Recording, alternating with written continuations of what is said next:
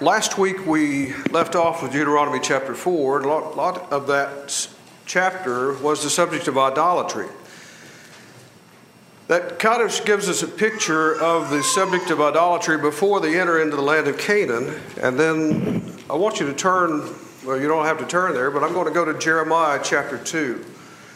This gives us a picture of what happened after all those years. You remember God warned them of idolatry and the problem that it would cause. In Jeremiah 2, Jeremiah is speaking to a people that are going to go into captivity largely because of idolatry. Jeremiah 2, verse 11. Here at the back end, we see Jeremiah says, "Hath the nation changed its gods, which are yet no gods? But my people have changed their glory for that which doth not profit. Be astonished, O ye heavens, at this, and be horribly afraid. Be ye very desolate, saith the Lord. For my people have committed two evils." And these two evils that he mentions here are those that we saw, or that we see we'll see tonight as we look at the Ten Commandments, those first two of the Ten Commandments. You shall have no gods before me, and not make any graven images. In verse 13 he says, "My people have committed two evils. They have forsaken me, the fountain of living waters, and hewed them out cisterns, broken cisterns that can hold no water." He's referring there to idolatry. He said not only they have rejected me, but they've gone after other idols that they thought would take care of them, or were taking care of them. That's those cisterns that were hewn out. And they thought that was what was taking care of them. But I thought it was interesting to think about that, and we see that picture there again as we look at the nation of Judah on the back end of what happened. I want to go over some warnings here before we get into chapter 5. These are warnings that you will see throughout the book of Deuteronomy. I'm going to list about 9 of these, and you may have some to add to this. If you do, see me later or next week or whatever, and add to this list if you'd like. But some of the warnings that you'll see woven throughout the book, and it's like a thread. I want you to think about each of these maybe as a different colored thread that weaves its way throughout the book, and we don't see it in just one chapter. We see this throughout the book. First, they lack the fear of God. We'll see that tonight, actually, in chapter 5. They are warned that they would fear man, particularly the inhabitants of the land of Canaan. God says, don't fear these people. I have already given you the land. We've talked about in previous weeks, they would forget their past. They are warned about forgetting who they are, what people they are. They're the chosen people of God. Exodus 19 that we studied says he separated them out as a kingdom of priests unto himself, a holy people. They were warned that they would forget God himself and forget his commandments. You really can't separate the two. They would forget God. They would forget his word and his commandments. Now, idolatry, we studied last week, all this including images and the likeness of any creature. We'll study again this week about neglecting their children. We'll see that several times throughout the book. Becoming self-reliant. I think we'll see that, touch on that topic next week. Becoming self-reliant, thinking that what they had, the blessings they had, were due to their own doing. And then the last one, that they would become self-righteous. All of these he warns them over and over again. And like if you could imagine these being each a different colored thread, and as they weave their way throughout the book, you'll see them again and again. And you can pick out that color. You'll see that color. We'll try to note those as we go throughout the book. We are beginning tonight in this middle section, chapter 5 through 26, where we're restating the covenant laws.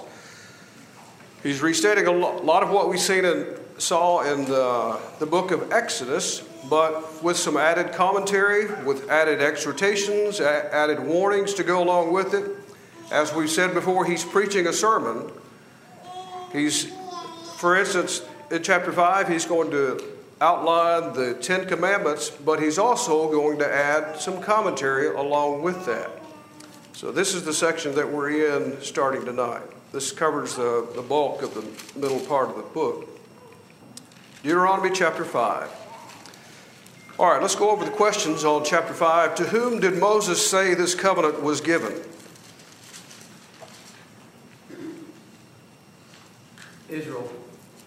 Israel. Not to our fathers, but to us it has been given. We'll go on to that in just a moment. Describe Israel's reaction to the presence of God in the mount. They were afraid. They were afraid, weren't they? And state God's response to their fear. They had done well. Okay. How could they prolong their days in the land? Be obedient. Observe these things. Don't turn aside. Walk in them. All right, Deuteronomy chapter 5. Remember the covenant at Sinai. This is what Moses is laying out for them. Remember the covenant at Sinai and what happened there. In chapter 5, verse 1, Moses called unto all Israel and said unto them, O Israel, hear the statutes, the ordinances which I speak in your ears this day, that you may learn them and observe to do them. It's interesting, a parallel here. Now, I may forget to say this, but chapter 6, verse 1 starts out the same way. And it reminds me a little bit of what we call the Great Commission in Matthew 28, verse 18 through 20. Where he also says there at the end, teach these things are my commandments, teach them that they may keep them and observe them. That's an interesting parallel there. But verse 2, he continues, the Lord our God made a covenant with us in Horeb, or Mount Sinai. He didn't make it with our fathers, and I think that to be referring to our patriarchal fathers, such as Abraham, Isaac, and Jacob. He's saying that God made this covenant with us who are alive here this day. You might reference chapter 4, verse 31, the covenant of the fathers that he is speaking of there. And with us, he made this covenant, those of us who are alive this day. The Lord spake with you face to face in the mount out of the midst of the fire. I stood between you. Now, some of your versions may have this in a parenthetical phrase in verse 5. I stood between you because of what reason? Their fear. Now, we're going to talk about that more in just a moment, but Moses introduces this idea. I want to take you back to Mount Sinai. Recall what happened there. And I want to take you back there in your mind. Some of them here were alive at that time.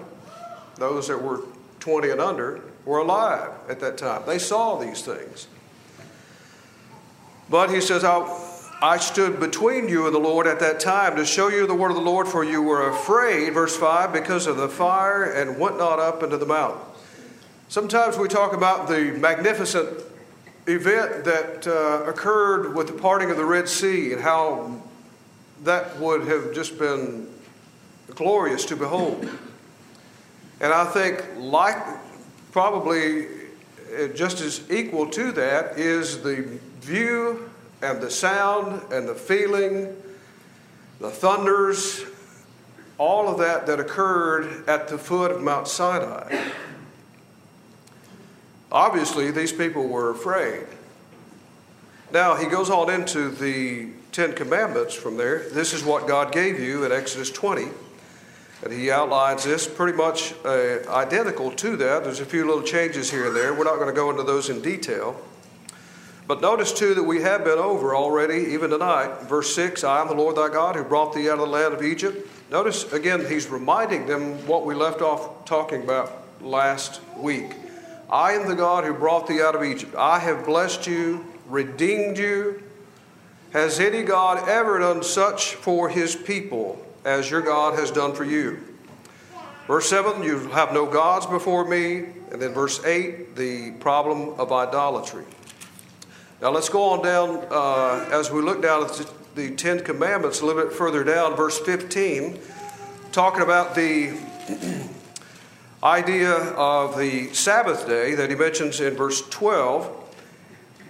Verse 15 is a little variant from the reading that we see in Exodus 20. Verse 15, he adds, and you will remember that you were a servant in the land of Egypt.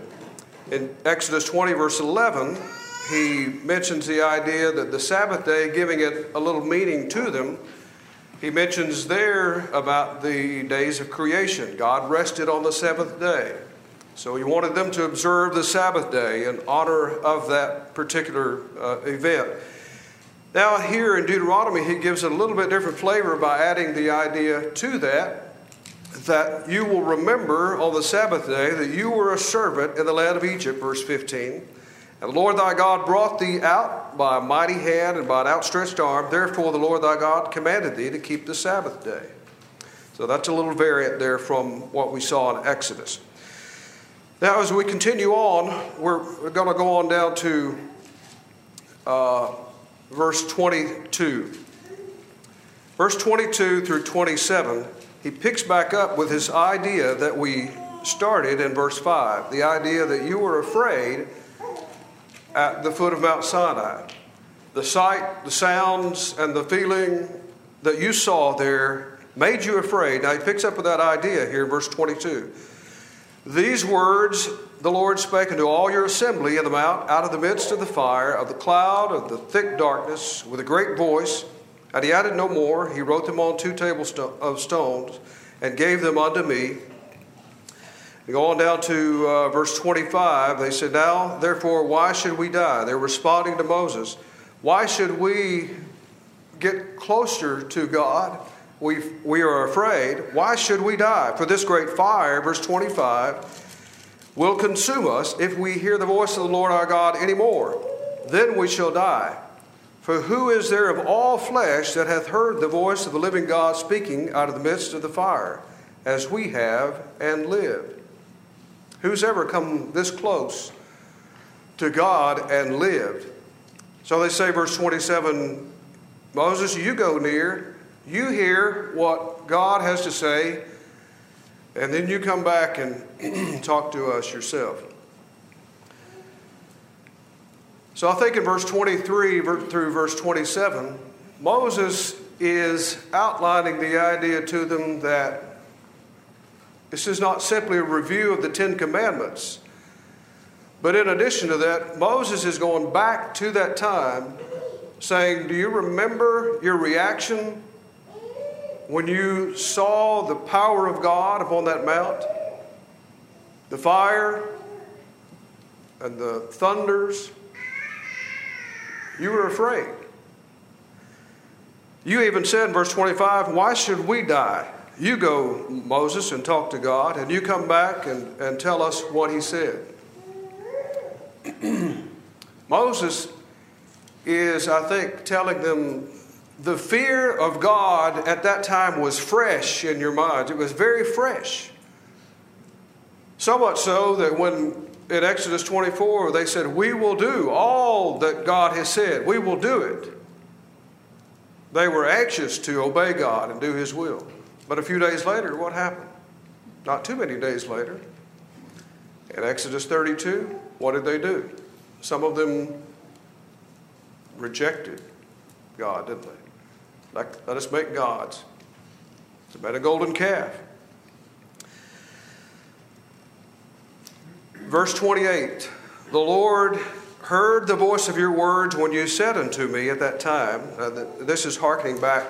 Maybe it would be good to go briefly back to Exodus chapter 20. A note here, if you want to go back and look at this later, Exodus 20, verse 18, I think is particularly what he's honing in on. Exodus 20, verse 18, all the people perceived the thunders, the lightnings, the voice of the trumpet, and so forth, as they were drawing near, or as God was speaking to them. And Moses here is elaborating on that particular event, it seems. So as we go back to Deuteronomy chapter 5, verse 28, Moses picks up and says, the Lord heard the voice of your words when you said unto me, I have heard the voice of the words of this people, which they have spoken unto thee. They have well said all that they have spoken.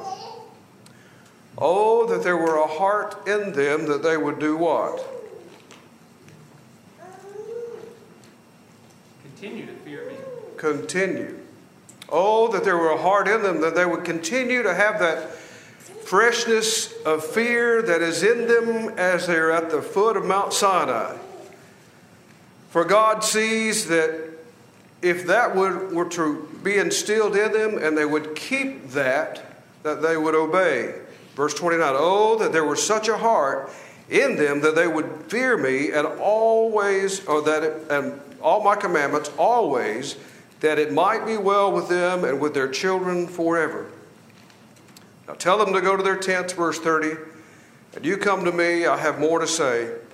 Verse 32, he says, you shall observe to do all the Lord your God hath commanded you. Shall not turn aside to the right or the left. Walk in them. Walk in the ways God commanded, verse 33, that you may live. It's for your good.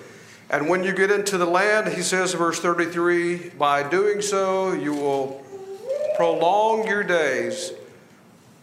You will be there. If not, what's the opposite of not obeying?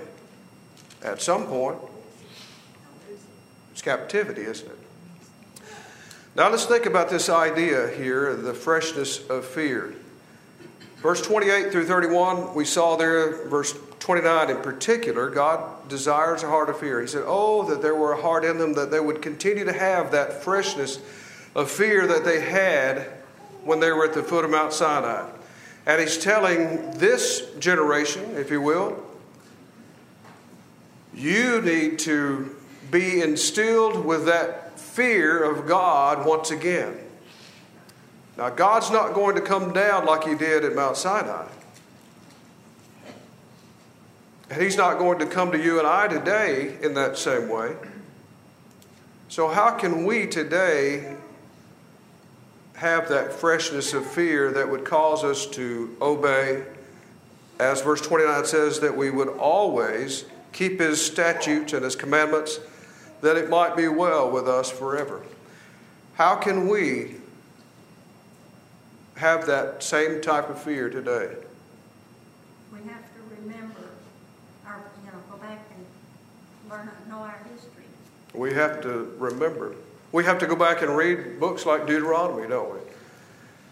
We have to go back and look at the cross. What else? What else can we do today that would cause us to have that godly fear? We have to know our God.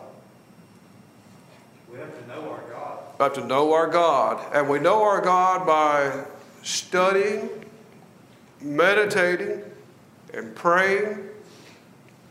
I don't know that there's any better way that we can come to know him better than those things right there, is there? We have to know him better. We have to study, meditate, and pray. And the more we do that, the more we fear God, and the more we're equipped and ready to have that godly fear that would cause us to obey his commandments, not just today, but every day and throughout our life. No, we can't be at Mount Sinai. We can't see the things that they saw there. And we can't live at a time when Christ died on the cross for our sins. But can we see that? By faith. By faith. We can see that by faith. So seeing that by faith, that freshness, seeing that in our minds by faith, should instill that freshness of fear once again with us, so that we may obey and fear, to have the godly fear, that we would keep his commandments always, that it might be well with us. Briefly, I want to go back to chapter 4, verse 10 as well, to see what we're expanding on the idea. Deuteronomy chapter 4, verse 10 that we saw last week, in the day that thou stood before the Lord thy God in Horeb, when the Lord said unto me, assemble the people, I will make them hear my words, that they may learn to fear me all the days that they may live. That's chapter 5. And teach their children. That's chapter 6. We'll go there in just a moment. Any thoughts or comments on chapter 5? Yes. We have one here. It's interesting that this same attitude should be ours. It might be worth pointing out that that's exactly the point that Hebrews 10 makes. It says, it reminds us, okay, that it's a fearful thing to fall into the hands of a living God. And so he says, so remember your early days and everything you went through then and what you've done so far to commit yourselves to the Lord. And he says, don't throw away your confidence. It has great reward. And it says, we're not the ones that shrink back to destruction, but have faith to the preserving of the souls. What Moses told the children of Israel was that this is so that it will go well with you, so that you may live. And that's exactly what the Hebrew writer is telling us. He says, remember, and he says, fear the Lord. Mm-hmm. And he continues in chapter 12 talking about that idea that suffering might be for your good always. And actually in the last part of chapter 12, he talks about the idea that you're not come to Mount Sinai, you're come to Mount Zion. Remember the parallel there he uses? You're coming to Mount Zion. And we should, actually the reading there in Hebrews 12 reads that we should even be more so attuned to the idea that we're coming to Mount Zion, a city of, well, let me go back there. I can't remember all it has to say, but you spurred me on to a thought there. Hebrews 12, verse 22. You come to Mount Zion, the city of the living God, the heavenly Jerusalem, the city of innumerable hosts of angels. You're not coming to Mount Sinai. So these things, actually verse 27 also, Hebrews 12 verse 27, yet once more signifying the removing of those things that are shaken, as of things that have been made, that those things which are not shaken may remain. He's talking about the mount that shook back in Sinai. You're part of a kingdom that cannot be shaken. So all these things remind us of that fear that we should have, that should be ever present in our mind. Anybody else before we go on to chapter 5 or chapter 6?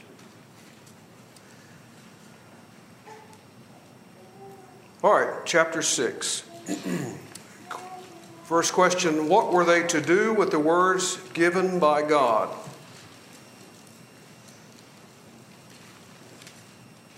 Write them on their hearts. Write them on their hearts. He tells them to beware lest what happens? They forget. They forget God, verse 12. And what were they not to do to God? Somebody say tempt? Yes. Test him, tempt him. How should they answer their children's question regarding the commandments?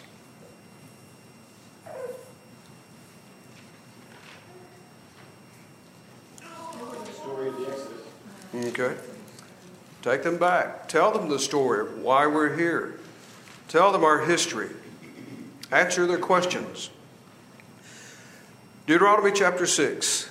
This is the commandment, verse 1, the statutes, the ordinances which the Lord your God commanded you, or commanded to teach you, that you might do them in the land whither you go over to possess it, that you might fear the Lord your God, to keep all his statutes, his commandments, which I command thee, thou, thy son, and notice verse 2, thy son's son, all the days of thy life, that thy days may be prolonged. You may recall in chapter 4, we highlighted this. In chapter 4, verse 9, he says, you will make them known unto thy children and thy children's children.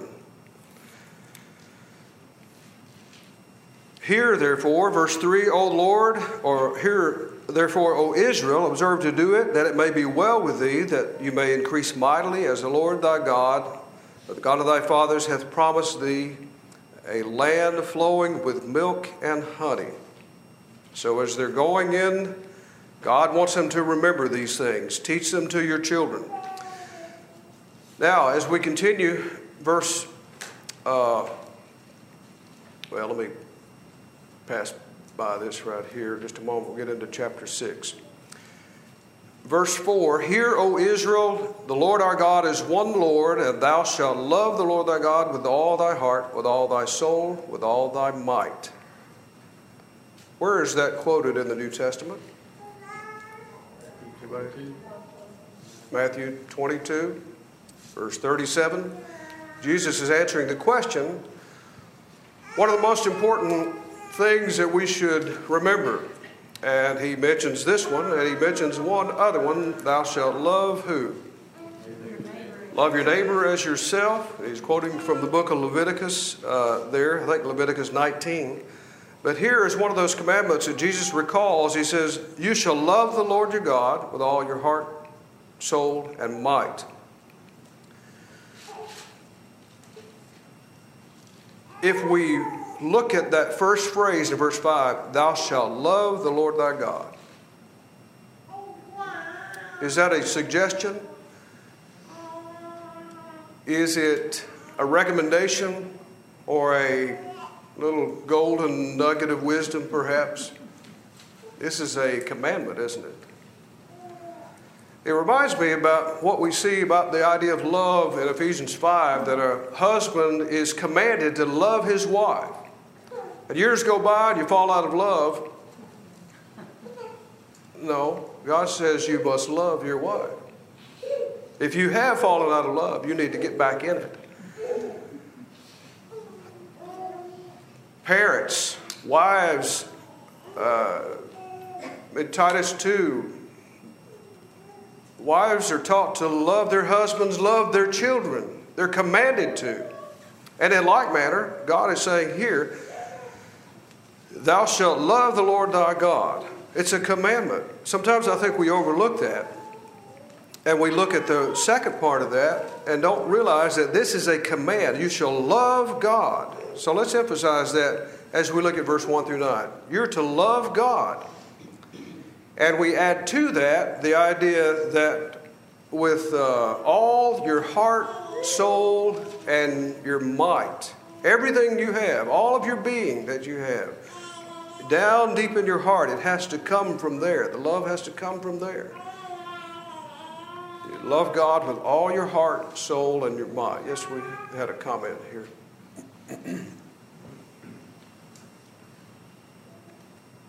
Just going to refer back to Matthew 22. That's actually the way that subject came up. The question was, what is the greatest commandment? And it was, thou shalt love the Lord thy God, and he quoted from this passage. So Okay. it states there that it's a commandment. Mm-hmm. Greatest commandment. And he gave them the commandment, didn't he?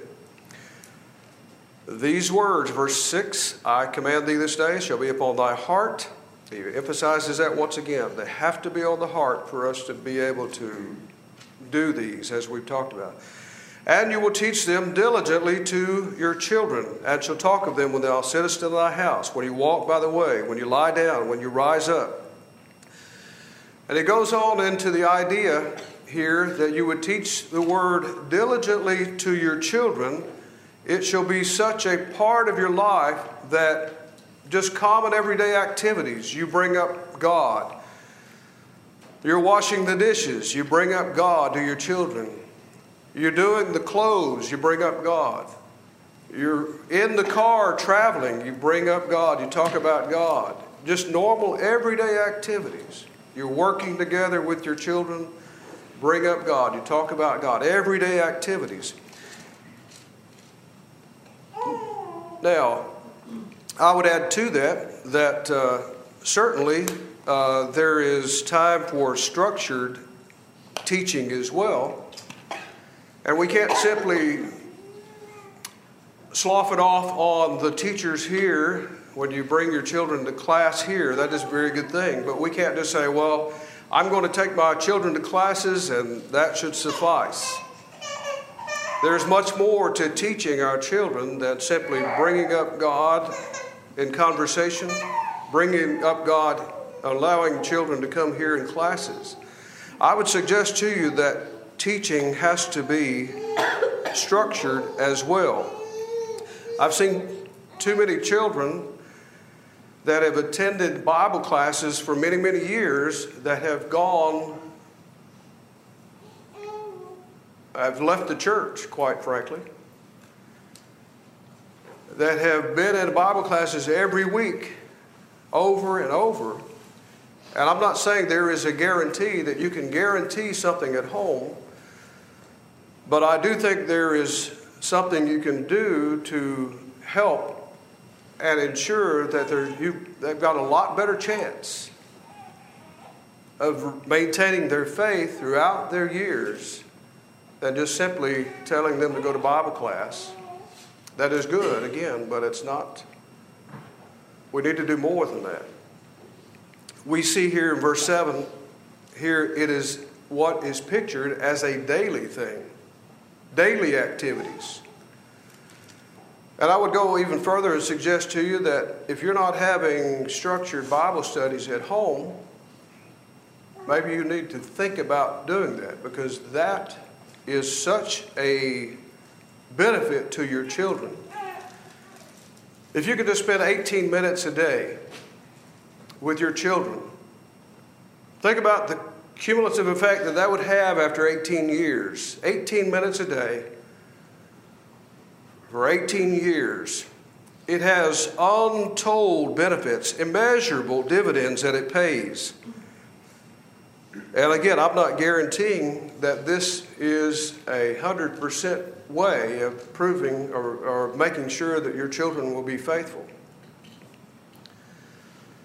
But also after you teach your children that long, for 18 minutes every day, for 18 years, you know who else learns besides the children? The parents do.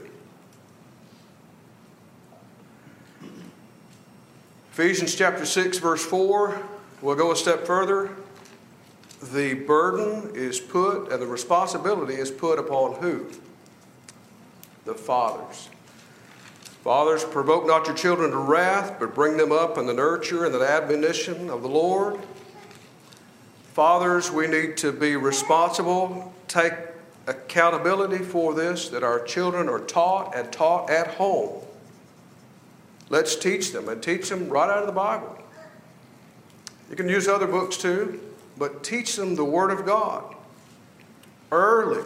How early? Very early. When they're a few months old. Well, they can't understand. They can't understand what we're saying. Well, that goes back to the idea Mom and Dad need to be doing Bible study too. There's nothing that can strengthen a marriage as much as Bible study and praying together. Even when the kids are grown and out of the house, Mom and Dad need to be studying the Bible together, praying together. There's nothing that would strengthen a marriage more than something like this. So fathers, let's take responsibility. We must do this. It's not a guarantee. It's not a guarantee at all.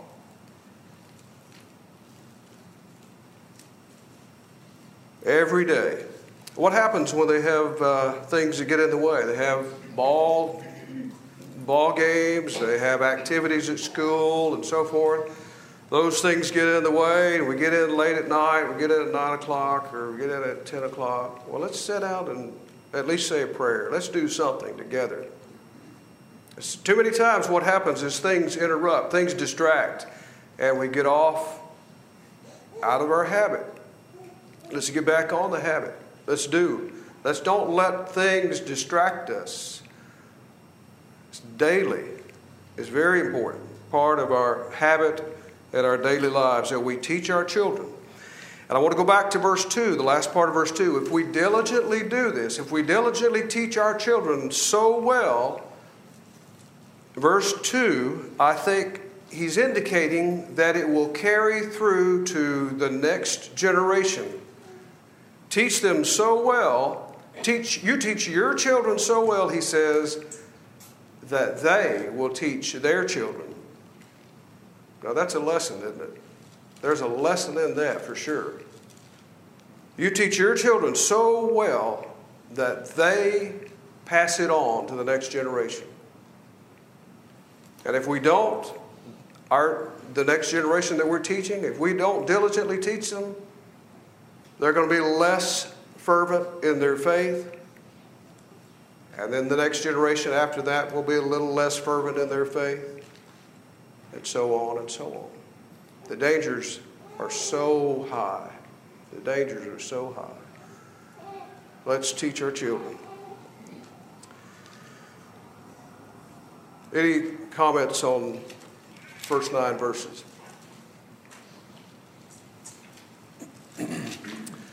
All right, verse 10 through 19. It shall be when the Lord thy God shall bring thee into the land which he sware unto thy fathers, to Abraham, Isaac, and Jacob, that you're going to see all these goodly cities, all these vineyards that are so well planted. Life is so easy. Everything is so fertile. We are so prosperous. And there's 2 things that will happen. You will either attribute that to yourself, or you will attribute that to an idol god. That's what the Canaanites did. They attributed it to an idol god that was in favor of them. Verse 12, he says, beware, lest you forget the Lord who brought thee out of Egypt, out of the house of bondage. Thou shalt fear the Lord thy God, and him shalt thou serve, and shalt swear by his name. Now Jesus quotes this in its temptation in Matthew chapter 4, verse 10. He's telling the devil, I'm not going to bow down to you, not going to bow down to you and reverence you.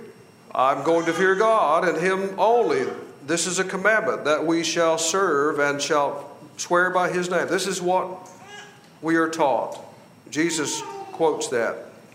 And notice, as he says in verse 14, you shall not go after other gods, of the gods of the peoples that are round about you.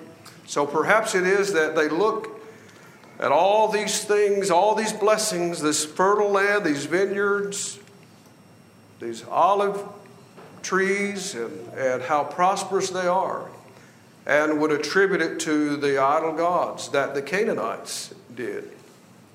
Beware, lest you do the same thing. Now, verse 16, he says, you shall not tempt the Lord your God as you tempted him in Massah. In Exodus 17, verse 7, the people had come out of Egypt and they were thirsting for water. They tempted, they said, we need water, we thirst. God gave them water. But here, looking back on that, he says, you shall diligently, or you shall not tempt the Lord your God. Verse 17, you shall diligently keep the commandments of the Lord your God and his testimonies and his statutes with which he has commanded you. And this again harkens back to Matthew 4, verse 7, where Jesus was tempted once again, and tempted to go from the pinnacle of the temple, allow the angels to take you up. And Jesus said, you shall not tempt the Lord your God. And here Moses is recalling that idea. Don't tempt the Lord your God when you get into the land of Canaan. So as we see, he's warning them about attributing the prosperity that they would have to idols. There's a warning here of idolatry itself in particularly verse 13. And then the idea of don't tempt the Lord. Don't say to the Lord, as it were, Lord, we're your people. Do something for us. Show us your power. As if we could call God to or make God come to our beck and call at any time we choose. Don't tempt the Lord your God in such a way, in such a fashion. All right, the last part of the chapter, verse 20, when your son asks you, what mean these testimonies and what mean these observances and these commandments that you keep and you observe, how do we answer our children when they ask us such a question? What are they told?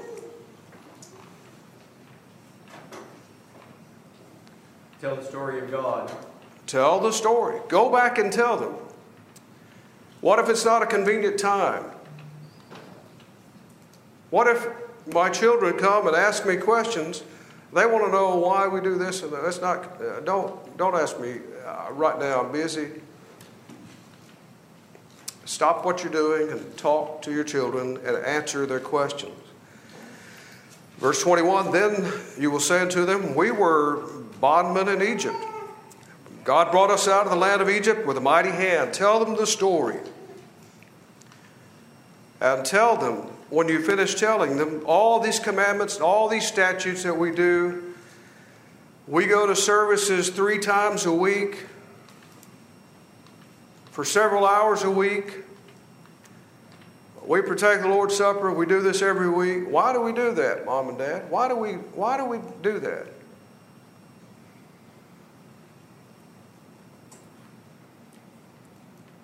Why do we protect the Lord's Supper? Why do we sing songs? Why do we listen to preaching?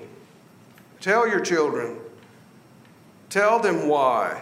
Answer their questions. Verse 24, he says, tell them about the commandments and the statutes and teach them to fear God for our good. Verse 24, for our good always, that we may be preserved alive as at this day, and it shall be righteousness. It will be counted unto us as righteousness, if we observe to do all this commandment before the Lord our God as he commanded us. So, when our children want to know what we do, when they want to know particularly a question about the Bible, why do we do this? What about this? How do we respond?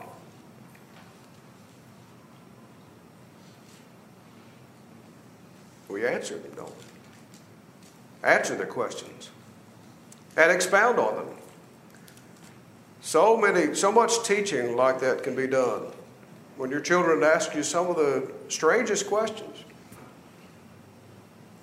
And if you don't know the answer, what do? Find it. Say, I don't know the answer to that. Let's study together. Let's look and let's study that together. Let's find out. They will see the diligence on your part, and that in and of itself will be an example to your children. Let's study that together. Let's find out what God says. Let's open the Bible. You're teaching them how to research and how to investigate and learn for themselves what the answer is. So let's, verse 20 through 25, let's answer our children's questions. Any thoughts? Yes. We got one up here.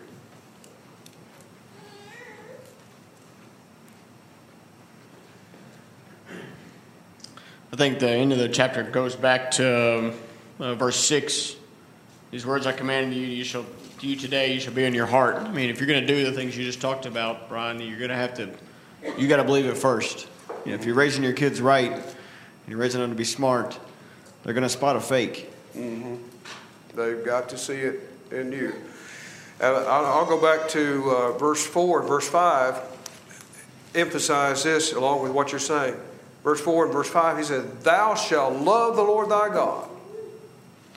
If you do it, verse 4, if you do what verse 4 says, and verse 5 rather, then that teaching in verse 7 will come much easier, won't it? We've got to love him. They've got to see it. And then the teaching is so much easier. Yes? 2 points. One, teaching your sons and your grandsons, that's your safety net. If your son fails, if your son doesn't follow after God, but you've been teaching your grandson, then you won't have what happens to them in the time of the judges, where a generation rises up that doesn't know God. You also have, later on, the idea of, why do we do it now? Why do we take the time? And the reason why we take the time is because if you skip that time, you'll never find a good time. You'll always skip that time, and eventually you will forget. Mm-hmm. And if you don't answer those questions when that child asks the question, they probably won't remember, and we won't remember either, as you said. But strike while the iron's hot is the idea. Strike while that iron's hot, and it will be so much more absorbed, I think, when you do it while you strike while the iron's hot. Do it then when they ask the question. Very good. Any other thoughts? Okay, it's about time to end. I appreciate your attention and your participation.